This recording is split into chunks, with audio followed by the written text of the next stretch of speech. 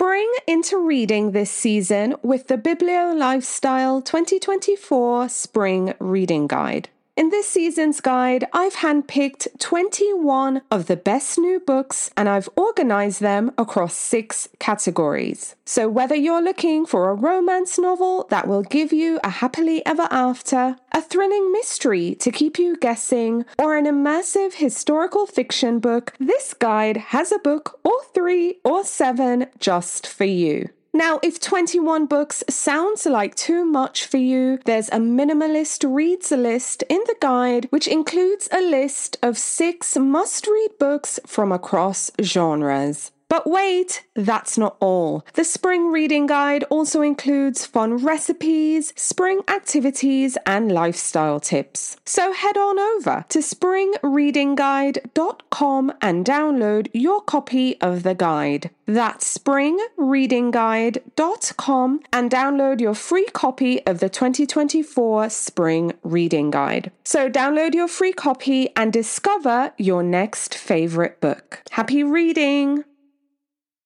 Hi readers! So before we start the show, I have a quick ask. Will you pretty please rate and review the show if you like it? I mean, if you don't like it, well, that's your choice. But if you do like it, rating and reviewing helps other people find the show.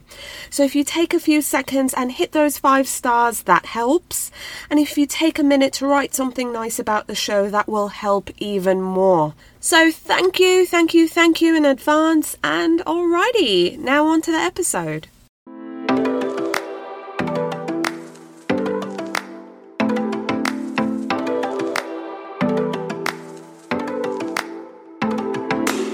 Hello, I'm Victoria from Biblio Lifestyle, and you're listening to the Reader's Couch podcast, the show that will help you bridge the gap between living a full and busy life to one where you're reading, learning new things, and having fun. It's Throwback Thursday, and in today's episode, I'm sharing an interview I had with author Maisy to talk about her debut novel, These Ghosts Are Family. Stay tuned. So I have a quick question to ask you. Have you ever thought about starting a reading habit? Or maybe you're a once in every blue moon type of reader, but you want to be more consistent and maintain a reading habit. Or maybe you're an avid reader, but you're interested in having a more intentional and fulfilling reading life. Does that sound like you? If any of those scenarios sound like you in even the slightest, I want to invite you to take the What's Your Reader Type quiz. It will only take 60 seconds of your time and you'll discover your reader type. But most importantly, you'll get the resources you need to start reading, maintain the habit, and get intentional.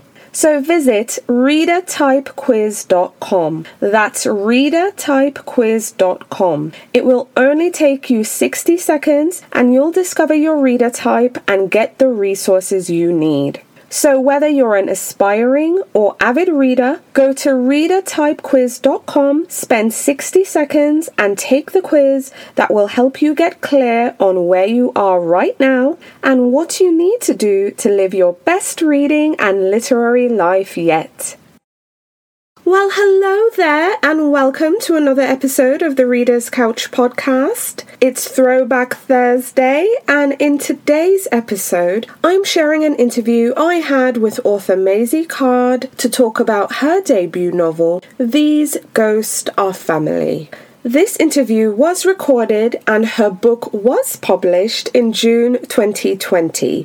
Now, These Ghosts Are Family is a multi-generational novel, and in this story, we meet Stanford Solomon, a man with a big secret. The truth is, he is Abel Paisley, a man who faked his own death, stole another man's identity, and through the book, we see the consequences of Abel's decisions on his family. I really enjoyed this book so much. It's a dysfunctional family story at its core, but it's also filled with history and folklore and ghost and just so much more. The novel actually spans 2 centuries and we see 8 generations of the Paisley family. So if you're a true fan of multi-generational stories, this one is definitely for you. So I hope you enjoy this chat I had with author Maisy Card to talk about her debut novel, These Ghosts Are Family. So Maisy, tell me about your novel, These Ghosts Are Family. So These Ghosts Are Family is a multi-generational family saga. It begins with the patriarch of the family. His name is Stanford Solomon, who is a Jamaican man living in Harlem, confessing that he used to be a man named Abel Paisley, but that when he was in his 30s, he faked his own death and he stole his friend's identity. The novel is kind of a panoramic view of the trauma inflicted on other family members because of his decision. It's really about how family secrets can kind of impact the destiny of people before they're born. And it has actual ghosts in it. They're not just metaphorical, I wanted to add. So there's a blend of realism and magic realism. Okay. What inspired you to write this novel, Maisy? So when I first started writing this novel, I was just writing separate short stories and even an essay, and they were kind of inspired by, memories and family stories, family folklore, ghost stories I heard when I was a kid. But at first I didn't think any of the characters were related. I didn't have the idea to set them as part of one family until later. And, one day I was thinking about an essay that my mom wrote and asked me to read. It was I think I was in my mid-20s. So, years ago, my mother decided to redo her high school diploma. She's from Jamaica, and a lot of employers didn't think, a Jamaican diploma was valid. So she was doing a correspondence course, and she had to take an English class. So she had this English assignment where she had to write a personal essay, and the essay that she wrote was about her being a kid and discovering for the first time that my grandfather had a secret family. So she was like a little girl, and she was sitting in his car one day, and she found, these school books in the car, and they had other kids' names on them that she didn't recognize, but they all had the same last name as her. And in the essay, she kind of talked about how hurt she was. And, I knew these people, I just considered them my aunts and uncles, but I never knew the story of how they came to be in our family. And I never knew it was so traumatic for my mother. So, I come from a family where we rarely kind of talk about our feelings. So the fact that it was a big enough deal for her to write it down and actually express that, her father did something that actually hurt her, was so striking to me, and it became something I kind of wanted to explore, in an essay. In a novel. So all these books, all these stories that I was writing kind of centered on that idea, so I decided to pull them together. Oh, wow. just hearing that gives me so much more insight and, kind of colors my reading experience, kind of knowing that fact. But, thank you so much for sharing. But Maisy, I'm going to put you on the spot now. Who was your favorite character in the novel?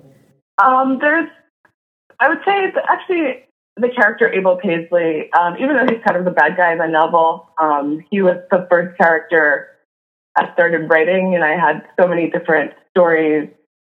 He's kind of transformed.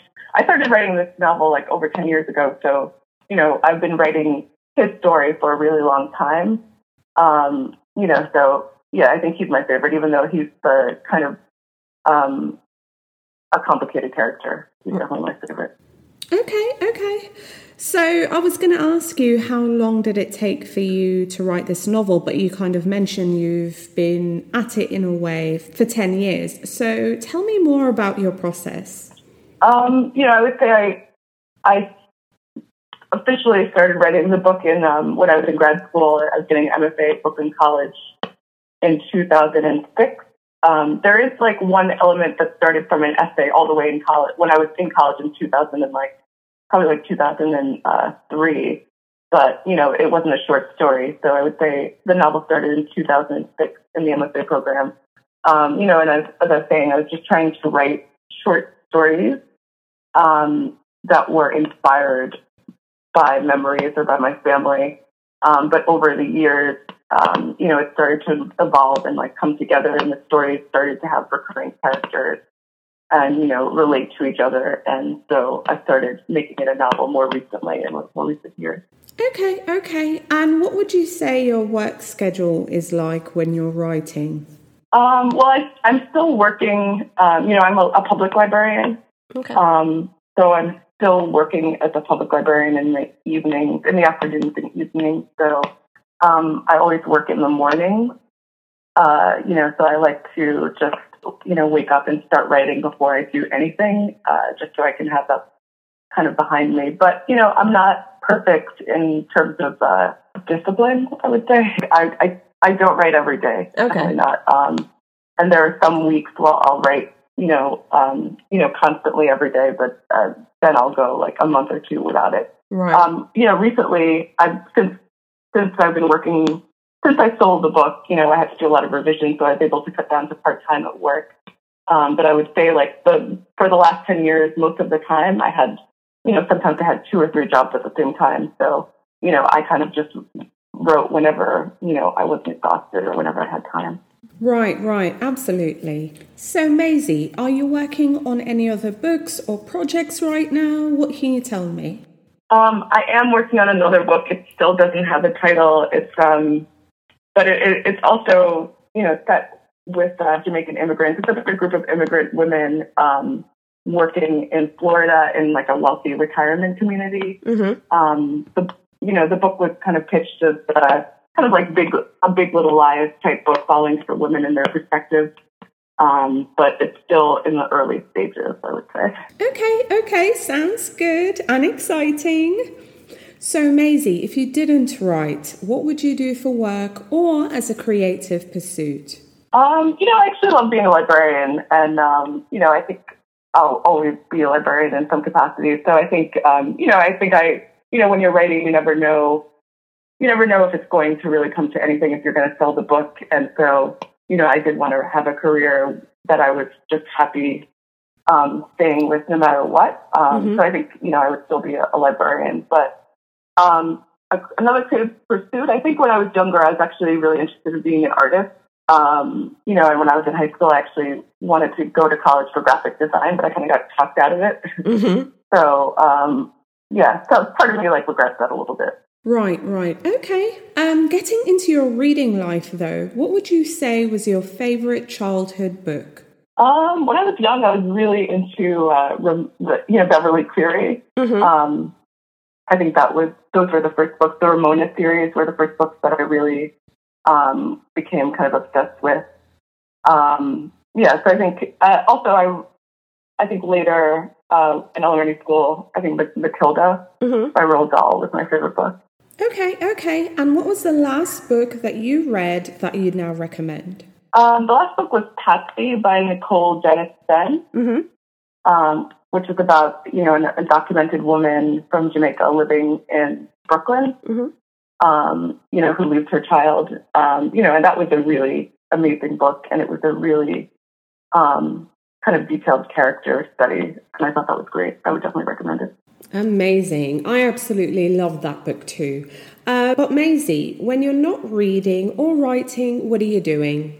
I'm pretty boring. I mean, I think I personally just probably would just sit around watching trash television and just watch reality shows. But, my partner is really into going outdoors and hiking. So we do a lot of hiking, and that's probably the only other extracurricular thing I do.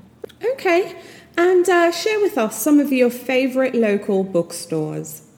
Well, right now I live in New Jersey. I live in Newark, New Jersey, and I usually go to Word in Jersey City, which is a great indie bookstore, and I believe there's one in Brooklyn as well, which I haven't been to yet. So that's one of my favorites. And there's a bookstore in Newark called Source of Knowledge, which is a Black-owned bookstore that, features a lot of books from the Black diaspora, which I love too. Amazing. Love to hear it. Okay, so getting back to these Ghost Star family, Maisy, what are you hoping readers might think or feel after they've finished reading your book? I just hope that the characters feel recognizable or, real enough for them to keep thinking about them after they close the book. And I guess I want them to kind of feel some connection between the characters' experiences and their own. Mm-hmm. Amazing. Maisy, thank you so much for coming and speaking with me. Thank you so much.